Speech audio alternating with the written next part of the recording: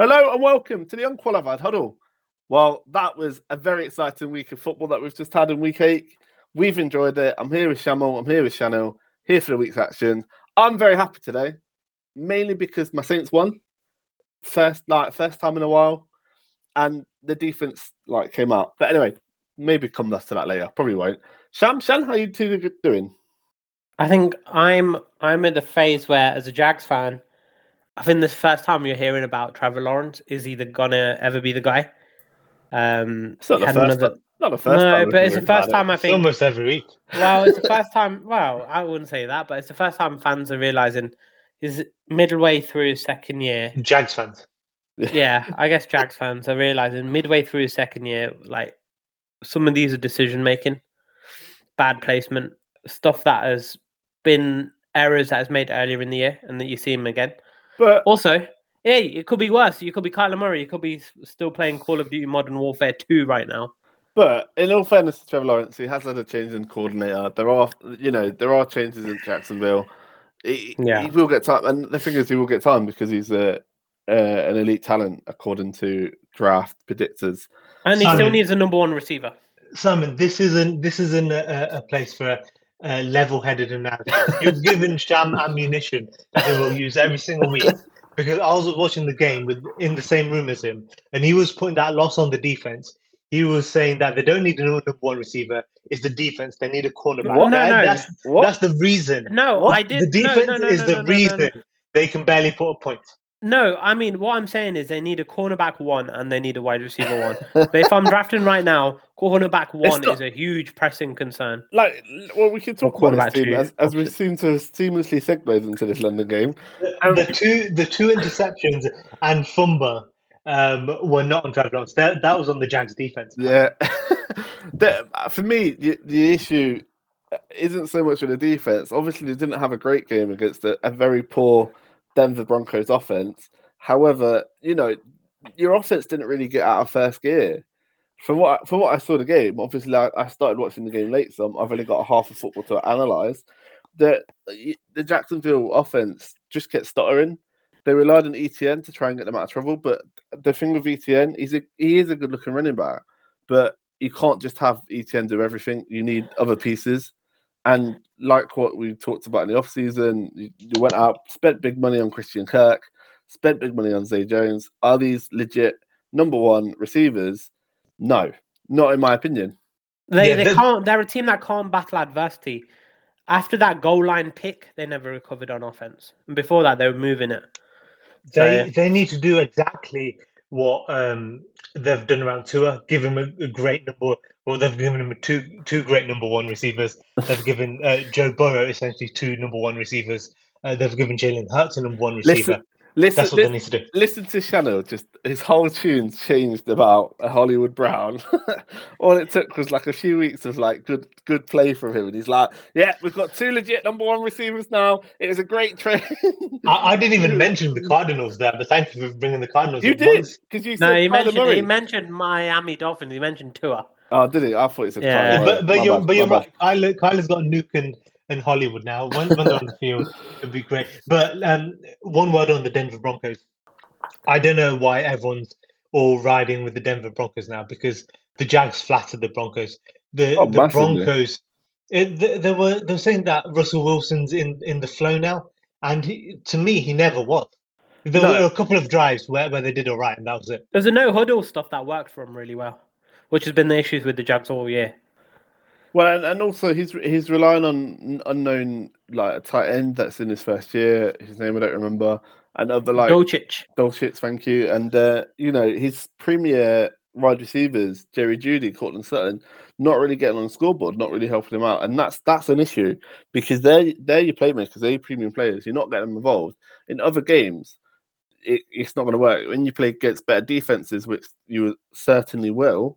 It's not going to work. Wilson still has a lot of issues and a lot of changes, and I think Nathaniel Hackett might just eke out to the end of the year, but if the offense doesn't start looking better, I don't see him lasting much longer than that. But let's move on, because I'm not interested in this game, not really. I'm more interested in Chanel's team and what happened in Minnesota. because for me that was an interesting matchup. Like Arizona actually showed something for me. Like they started showing that they've got a little bit of life in them. Yeah, Hopkins turned, rolled back the clock. He was the Hopkins that we know. Ertz had a great touchdown. Kylie Murray did some great plays, and the defense as well. They were all over Minnesota at times. But the issue I have is that they're so inconsistent. They're mistake prone, and that was the difference. I didn't like the call from Cliff Kingsbury going for 2 points in the third quarter. I know they'll be coached to do that, but they were 8 points down. If you don't go for 2 point and miss, it's only 7 point game. There's a different vibe when it's only 7 points. Yeah, for sure. Like you still feel like you're in the game. When you've got to get 8 points back, you can only draw at that point as well. You can't go for it and sneak the lead. So that sort of changes things. The real issue that you still have though with this Cardinals team is that your running game doesn't work. Like your offense was one dimensional, which was I'm going to have Kyler Murray throw the ball to DeAndre Hopkins and let DeAndre Hopkins just absolutely moss people and absolutely like show that he is one of the elite receivers in the league. It's just for the stats, right? Like it looks great on the stat sheet what Hopkins does. Even Rondale Moore on the stat sheet had a great day, but you need a balanced offense, especially when you've got an explosive Vikings offense, which they're still the Vikings. They're still led by Kirk Cousins, but they're explosive. But I mean, like you look at, I think Simon, you've been mentioning it even last year, the end of last year, about off-script and scripted plays to make life easier for Kyler Murray. They don't do it enough. They don't script plans, easy plays, short yards, give like a rhythm. There's no rhythm when you watch them. And there's a lack of, like you said, running back talent. They don't actually have many weapons who are going to play in, play out.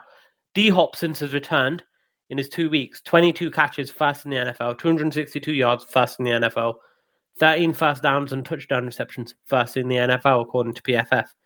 Like, that's what they needed, but then they just don't have that consistency. I mean, the issue is, we talked about it in previous podcasts, this playbook is very much like, it's very static. Like the quarterback stands in the pocket, the receivers get to certain points on the field, and that's when the ball's released. There's no real flow, there's no real movement. One of Kyler's greatest attributes is the fact that he is actually quite an athletic playmaker. He can run around a little bit. I never really see that involved in an Arizona like offensive game plan. I never really see those throws where it's like he's rolling out to the right. I mean, he scrambled a little bit this game, but it's not the same for me as, him being given an opportunity to use his athleticism to get out of the pocket and whatnot. But just on the flip of this, this Vikings offense did look very potent. I was complaining mainly because Jefferson's in my fantasy team that Kirk Cousins hate him because he wasn't targeting him. But then as soon as I said that, he threw the ball at him about 3 times in a row. So then I look stupid. A bit greedy, but he has been a bit underwhelming. And I say that with the full expectation that with the talent that he has, he should be up there leading the league with Tyreek Hill in receiving yards. He's good of a talent. Hey, what can you do when your quarterback is still Kirk Cousins? Yeah, I think that's the real issue because only 8 targets yesterday, which it sounds like it is a nice amount, but then 6 receptions, 98 yards. It's still a decent game. It's just that I don't know. It's just so inconsistent. But Dalvin Cook had a good game, and I think that's a big difference for the Vikings. So, they've not had that this year. Is that what? It's strung a couple of good games now. 111 yards rushing of 20 carries is the touchdown. Obviously, Mattison not as involved as he was last week, I don't think. But then I think the other side of the Vikings is they recovered that muff punt and took advantage of it. Usually it's the Vikings making those mistakes. And I thought Patrick Peterson, I've said it obviously to you guys before this call, Steve Keim still needs to give him that ring, telling him it's been cut. Talk to the guy because Patrick Peterson is rolling back the years. He's looked phenomenal. Even in this game, he had a chip on his shoulder. He looked really good. Another player, another former card last year, Jordan Hicks, now Vikings starting linebacker, looked good as well.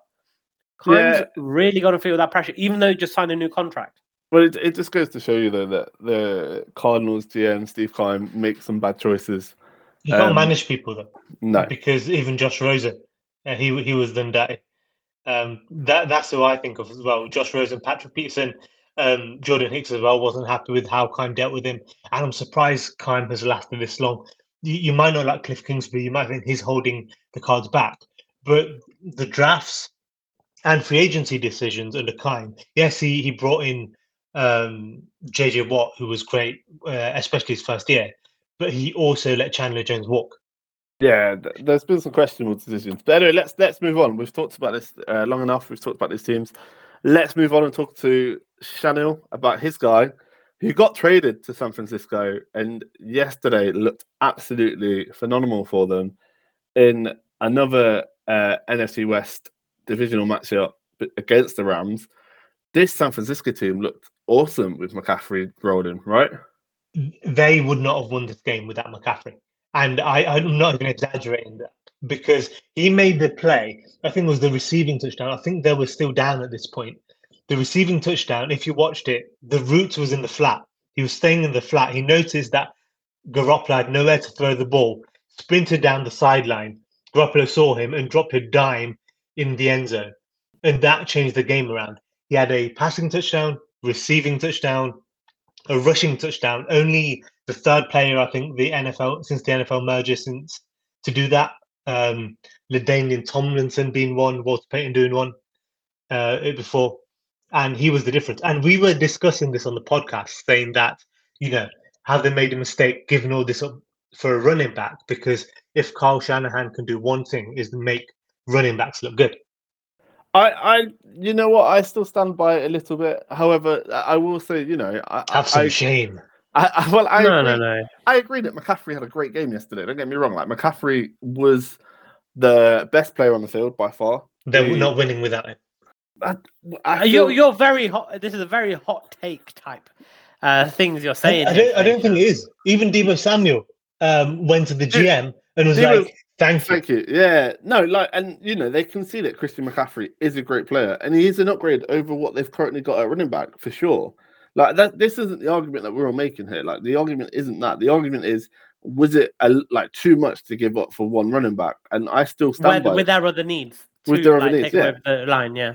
However, like you said yesterday, they had an amazing game. McCaffrey absolutely dominated all aspects of the field. Another guy who didn't get a lot of love last year, but has started to really shine this year, Brandon Ayuk. He had a great game as well. He looked really good for them. Kittle started to get a little bit more involved now, which I think helps their offense as well. Obviously, while he's been injured and not been there, he's not been, they've not been able to use him. And I really think that adds another dimension to them, which they have sorely missed. Yeah, I also like to think the Rams did not play good football here. And no. It's a lingering thought we've had for weeks that they're not playing that well. And usually they're a team that want to get active in trade deadline, which is pretty much tomorrow versus Monday recording. I don't think they should be buyers. I think they're a team that don't have enough picks, and I don't think they're going to be able to get out of this division. When you look at what Seattle's doing and building, and you look at how easily the 49ers handled the Rams, I thought the 49ers weren't even sweating at any point in this game. Well, even though at halftime they were trading. I think the problem with the Rams is they're a top-heavy roster where they have a lot of starting talent, although some guys aren't showing up this year, but they have a lot of starting talent. But then after that, their depth, that's where the quality lacks off. So top-heavy. Well, speaking of not having depth, when you're 3 scores down with a minute left on the clock, you draw a play to your star receiver, risking an injury. And we don't know what the diagnosis is on Cooper Kupp. Is having scans done on his ankle. They believe he's done his ankle in. That was just silly. What are you doing? Yeah, he's stat padding.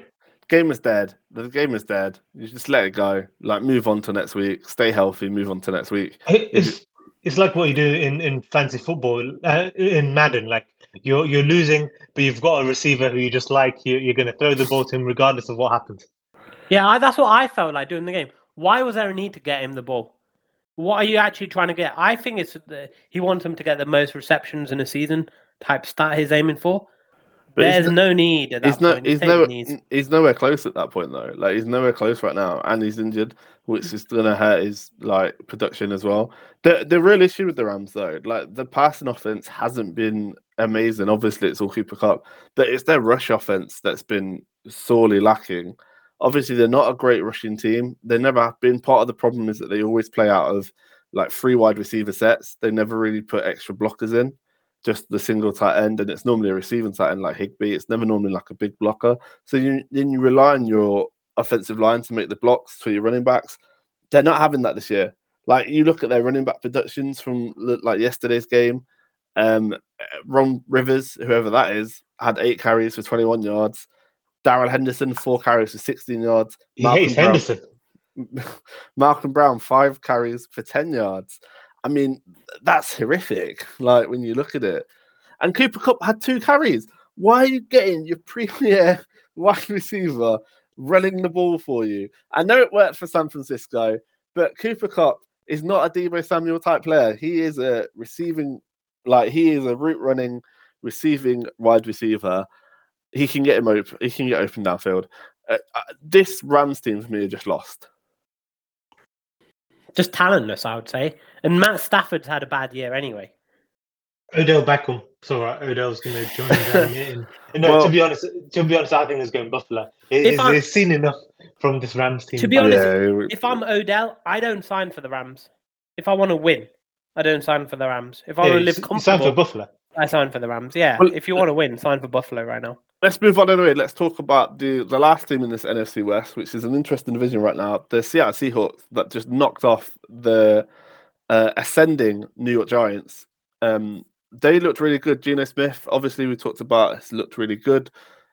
Their offense is still rolling, but what's really starting to stand out now and really starting to show it's like that they've built well is their defense. I feel their defense is part of why they're winning these games, not just an offensive like performance. And it's all done from coaching players up, really, because at the start of the year, if you'd have told me some of these players that are playing for the Seahawks would be playing at this level, I'd have laughed at you.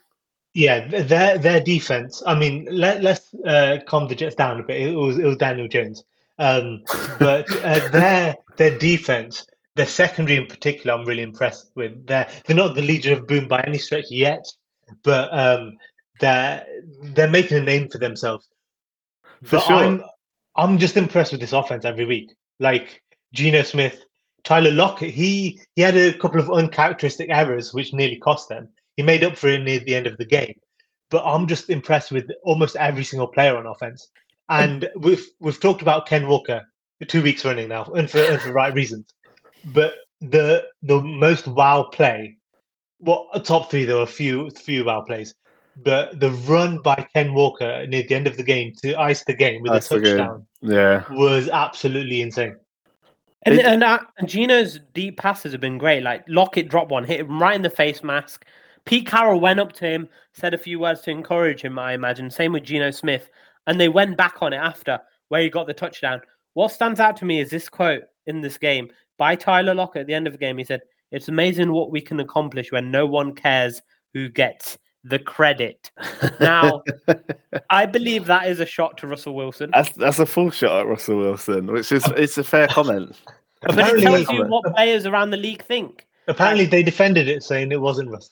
Yeah, But it's great to say that. But then what is it? Who is it defending? Because Geno Smith has been very unselfish since he's got there. And you've seen what Russell Wilson's been like. He's been throwing his own teammates on the bus. Well, not only that, DK Metcalf called out Russell Wilson and Geno Smith last year, saying that Geno Smith was the better callback in Seattle. Yeah, he says it gives him a chance. Yeah. So, yes, Geno Smith probably is looking better than Russell Wilson, especially at the minute how they're playing. And it just shows you that Pete Carroll, one of the smartest guys in football, it seems.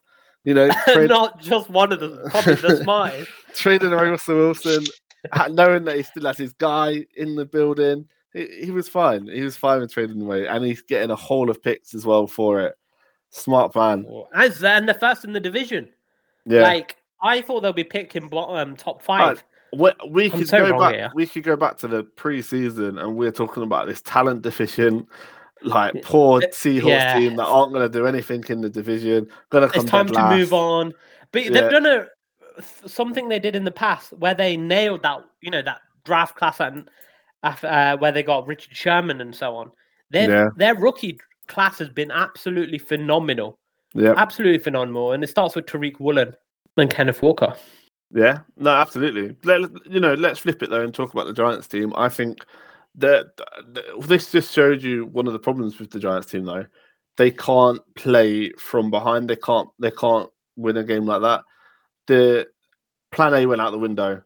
Saquon Barkley was like held down. They couldn't use him. Couldn't get the running game going. That was it. They didn't have a plan B. But it was a close game. They still had ample opportunities to keep running it because the passing game wasn't working. Slayton was their number one receiver on the day. We know Golladay ain't the guy anymore. Tony's out. He's in Kansas City. Well, Golladay's not even on the stat sheet, so that says it all. Yeah, Wan'Dale Robinson, who we thought was coming into his own the last 2 weeks, suddenly disappeared. I think he had one catch, maybe two catches for 15 yards. 2 catches, 15 yards. And in a game where they needed a spark, if they didn't have Barkley, they don't have anyone. They don't have anything. This is the issue with this Giants team, and that's why the talk was that they were overachieving so far because their defense has been good, and the defense with Martindale. He has been known to coach up defenses, and he's doing it again in New York. The issue has been on the offensive side, where outside of Saquon Barkley, they don't have any of their star players. Yeah, but we said Daboll's coach of the year by far, running away with it, and they've been relying on Daboll out coaching other teams. But Pete Carroll is a dark horse for coach of the year. Pete Carroll's right up there right now. And Seahawks out coached them because they shut them down completely. And I don't want to say it's just coaching because this roster is underrated right now. The Giants went into this 6-1, which was way higher than it should have been. They're now 6-2, which is still better than anyone would have predicted. So maybe tough division, tough division. Maybe they're going to fall down to earth a bit more. Well, let's just quickly move on to probably one of the most exciting games of the weekend. No one would believe it, but Carolina, Atlanta. PJ Walker season, hey? Yeah, well, PJ Walker, that touchdown to DJ Moore at the end of the game, that 60-yard touchdown, that was insane. Baker's not throwing that, is he? No. It just shows you again, like what we talked about before. The NFL's evolved. You need a different type of quarterback. PJ Walker is more the type of quarterback you need than what Baker Mayfield is. the prototypical NFL quarterback. He is heard it here first. I mean, XFL was great for something, and PJ Walker's one of those reasons. Well, it just sort of shows you that you need to be more mobile. Because if Baker Mayfield was in that, like you say, he probably didn't have the arm strength to get it that distance, but also he wouldn't have been able to avoid the pressure that Walker was under before uncorking that throw. Yeah, in a week where we saw Derek Carr, the statue of Derek Carr, just struggle against the New Orleans Saints. But yeah, that touchdown was as money as you can get. I have an issue with the penalty. Like, he was outside. That penalty cost them the game, right? Like, I mean, you should be kicking it through. No. But he took his helmet off when he was off the pitch. What's wrong with that? Yeah, I do get what you're saying with it, and it probably did seem a little bit harsh because, especially because normally when there's a foul like a taunting or whatever, it's normally enforced on the kickoff. It's not normally enforced on the point action, and that was a bit of a surprise to me. I didn't know that you could actually do that because normally it's just they put it. Because why wouldn't you do that more regularly? Why wouldn't you say, "Oh, there's a penalty. We'll put it on that rather than the kickoff"? Because surely you want the kickoff to be. They're like, we want some overtime, they get that revenue.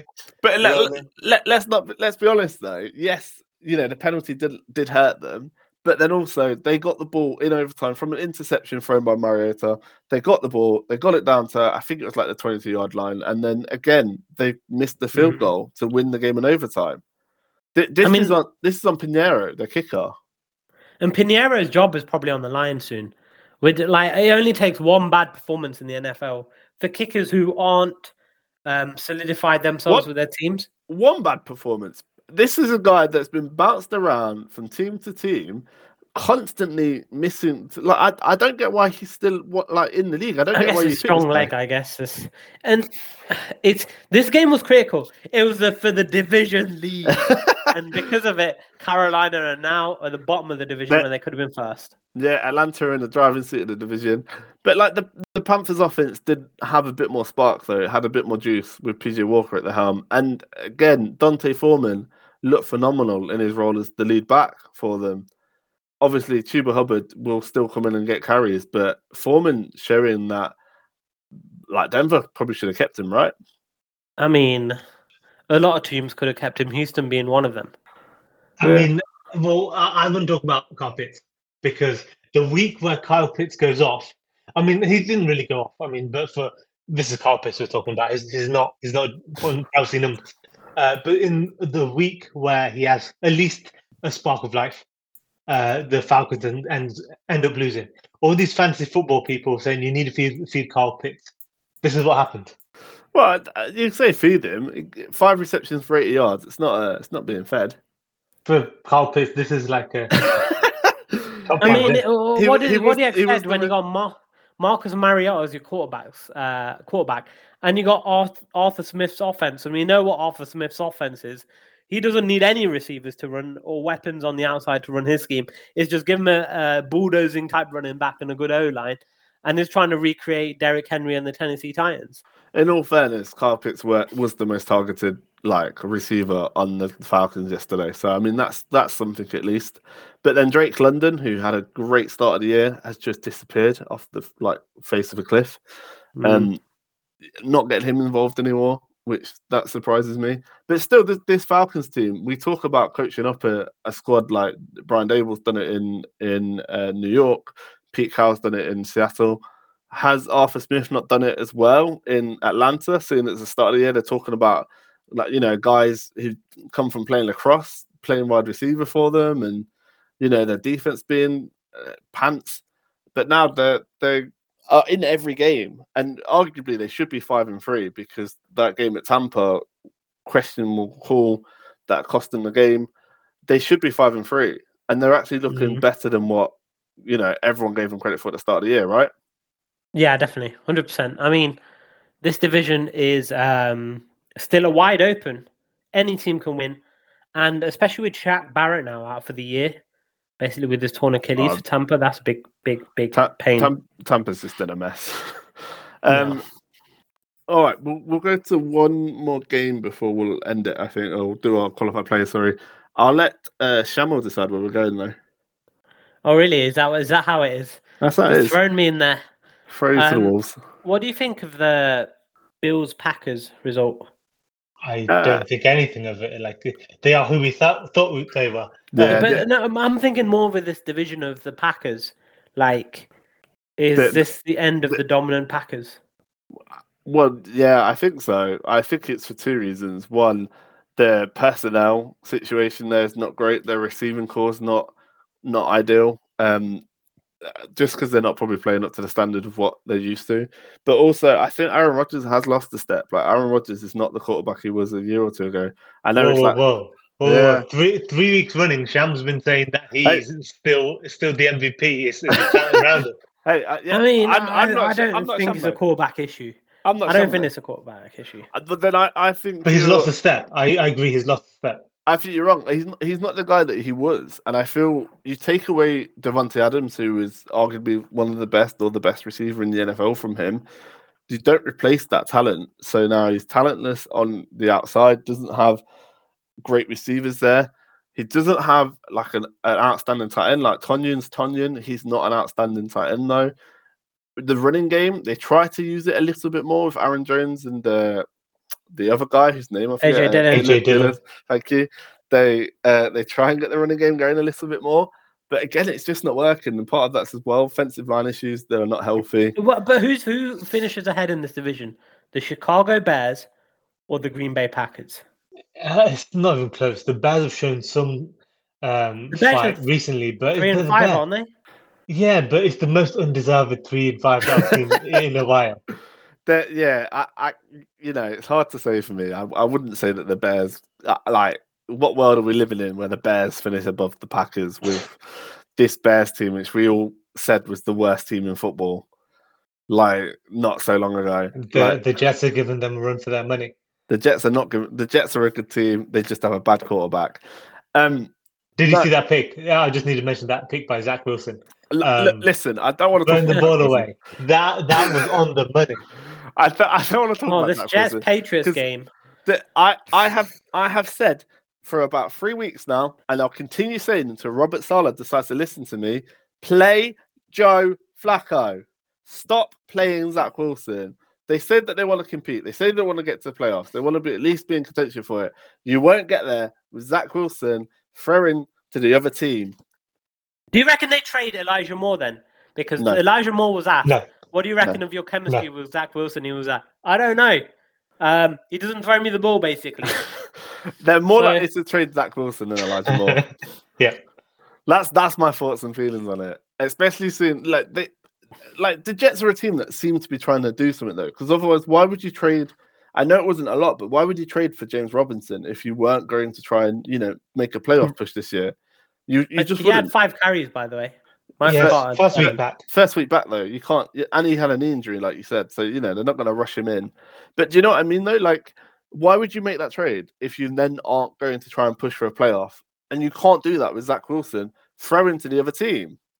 The New York media will eat them up if they bench Zach Wilson. And as much as I hate it, a lot of coaching decisions are due to optics, which with Saleh being a relatively new head coach, you don't know how. I mean, the New York media. No, the New York media doesn't think Zach Wilson's good enough. If you've been following the media, and they think want him out. And they think Joe Flacco is the guy. No, they think Zach Wilson's definitely not the guy. Listen, Joe Flacco isn't a guy that's going to lead you to a Super Bowl like. What do you do? You put Joe Flacco in. He throws a couple of picks in a game, and you lose the game. What do you do then? You stick with Joe Flacco for the rest of the year, or do you find out what you have with Zach? I know sticking with Zach Wilson means you're not doing anything, but you need to figure out if he's the guy. Yeah, no, I completely agree with that. But also, you can have Zach Wilson sit and learn and get more experience, just practicing, getting more used to it. Because I feel this is a lot of it's inexperience with what's happening here. So you can do that while you play Joe Flacco and potentially go to a playoff game because you've got a quarterback that is throwing, as I said off the podcast, the first 3 weeks of the Jets this season, he threw for 300 yards. So Joe Flacco throwing for 300 yards with this quality receiving core who Zach Wilson has no rapport with. This is silly picks with Zach Wilson. He threw for 355 yards. But they've essentially, with this loss with the Patriots, they've allowed the Patriots back in to compete with them. The Patriots are now 4-4. And don't forget, Mac Jones didn't have a great game by any stretch of the imagination. But they're 4-4. The Jets are now 5-3. They're competing. They are competing. And I feel it's the Jets that have let them back in. But, it's down to the coaches. Obviously, my thoughts and feelings have been said quite a lot. They should bench Zach Wilson and put Joe Flacco back in. And let's leave it there and just quickly say Philadelphia are likely to go 17-0. Let's leave that there. I won't hear any arguments against that. And we'll move on to our qualified players of the week. I'll start this week. I will go to the Dallas Cowboys, partly because the guy's in my fantasy squad and partly because I keep saying they should play him over Ezekiel Elliott. But Tony Pollard had a great game. 14 carries, 131 yards, 3 touchdowns, and a reception for 16 yards. He's proving that he's more than just this change the pace back, which we keep saying, but not according to Jerry Jones, because he has come out and said that Zeke is the lifeblood of the team. That the team will go as he goes. Zeke offers more in pass protection, and I believe, I don't know the exact words, but I'm pretty sure he was saying that Zeke offers better big playability as well. Yeah, he's basically said those words right today. Jerry Jones doesn't know football. Jerry Jones does not know football. It's like what we said. What they've done is they gave Zeke a massive contract, and now they're trying to. It's the same as Shamil and Travis Etienne and his first-round draft pick that they've used on him. Shamil constantly talks about how good Etienne is because the Jags spent a first rounder on him. He doesn't want to admit he's just an okay back. It's like you can't compare ETN's amazing play this week and then bring up the awfulness that is Ezekiel Elliott. I'm in this scenario, you're Jerry Jones. That's all I'm saying. Oh, wow. Well, the Steelers, by contrast, they're realizing that Najee might not be the 3-down back, and they're getting Jalen Warren mixed in. Which the Cowboys need to improve Tony Pollard's workload. Yeah, and I completely agree with you, Shan. Najee Harris looks like Trent Richardson. Yeah, Najee Harris does not look good. Anyway, move on. Come on. We've got places to be, guys. Let's do Shamil's qualified player of the week. All right, Derrick Henry. Need I say more? 219 yards, 2 touchdowns again against the Houston Texans in a game where Malik Willis was their quarterback, and he only completed 6 of 10 for 55 yards and an interception. The Titans still won. In the second half, they didn't ask him to throw though. I think he threw one pass the whole second half. And they could still win with ease. Houston knew what was coming and couldn't stop it. Derrick Henry, this is the time of the year where he usually gets going. This is where Tennessee usually start firing. They're 5-2, and this is when they start becoming dangerous. Trade deadline. Let's see what they do on the O-line, but or the perimeter. But I think they're a team that this is their identity. We've said it a few weeks in a row now. They'll carry on going, and Derrick Henry's like the superstar. Yeah, I agree, but there's no QB controversy there. Let's just. And also, Derrick Henry is not slowing down. Regards to what people have said on this podcast previously, he's still the king. Hey! He still has lost a step, but that's fine. You can't say that after 219 yards. It's against the Houston Texans, and they only run the ball. Houston. They only run the ball. They didn't throw the ball. I was going to go from another running back to another running back to another running back in Christian McCaffrey, but we've already talked about him. My qualified player this week is going to be Scary Terry on Halloween. We're recording it. In his city, as he was saying, he had a great catch. Taylor Heineke, underrated 2-minute offense, throws it up on top of Stephen Gilmore. Terry McLaurin snags it in, sets them up for the winning points. And he finished the day with 6 catches on 8 targets for 113 yards. Yeah, Terry is just a better player with Taylor Heineke than he is with Carson Wentz. I couldn't have said it better myself. This should also show Washington who their better quarterback is. Free Terry.